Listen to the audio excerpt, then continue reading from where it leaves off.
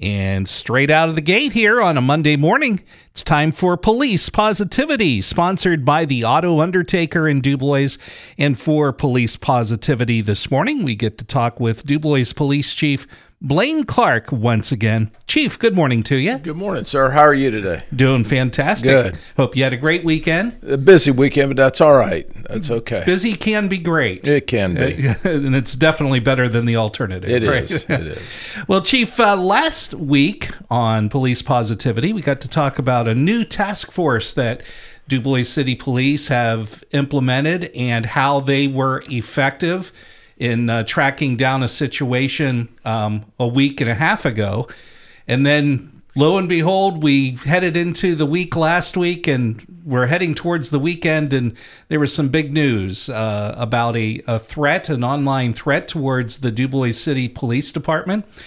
Could you kind of recap that? We've been talking about it in the news here a little bit through the weekend, but a lot of people kind of need to get caught up to speed. So would you share about that, what you can? Yeah, so Thursday evening, my one of my administrators for Facebook that we have within the department reached out to me with what I believe is a very threatening post. Mm-hmm. Luckily, it was taken down, so not a lot of people could see it and comment on it.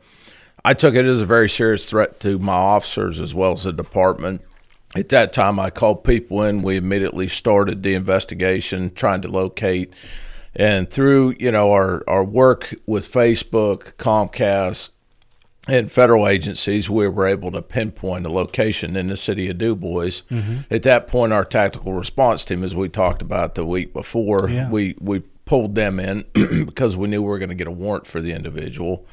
And hit the house. It went really well. It was time consuming, a little bit stressful because of the threat that was made toward the officers. And I just want to make it perfectly clear out there to everybody that you make a threat of one of my officers or the department, I'm going to go 100% with it, 110%. Mm-hmm. We're not going to let that. There's too much of that across the country right now with law enforcement, and I'm going to take the stance and put the hard line in the sand.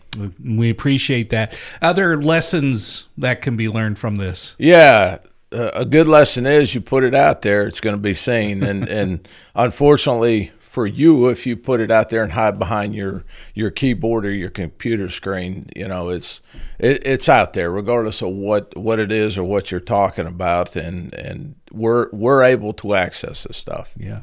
Well, ultimately, we're very thankful and appreciative that everything was handled and nobody was hurt. Yes. But I think word to the wise here this morning on this Monday morning, and our police positivity today is be careful what you post and think twice about it, right? Yeah, regardless of your mindset, just think about it, take a deep breath, and just relax. Yeah. Okay. Well, Chief Clark, thank you so much for sharing with us this morning. Hope that you have a great day and a great week. Thank you. You too. Thanks.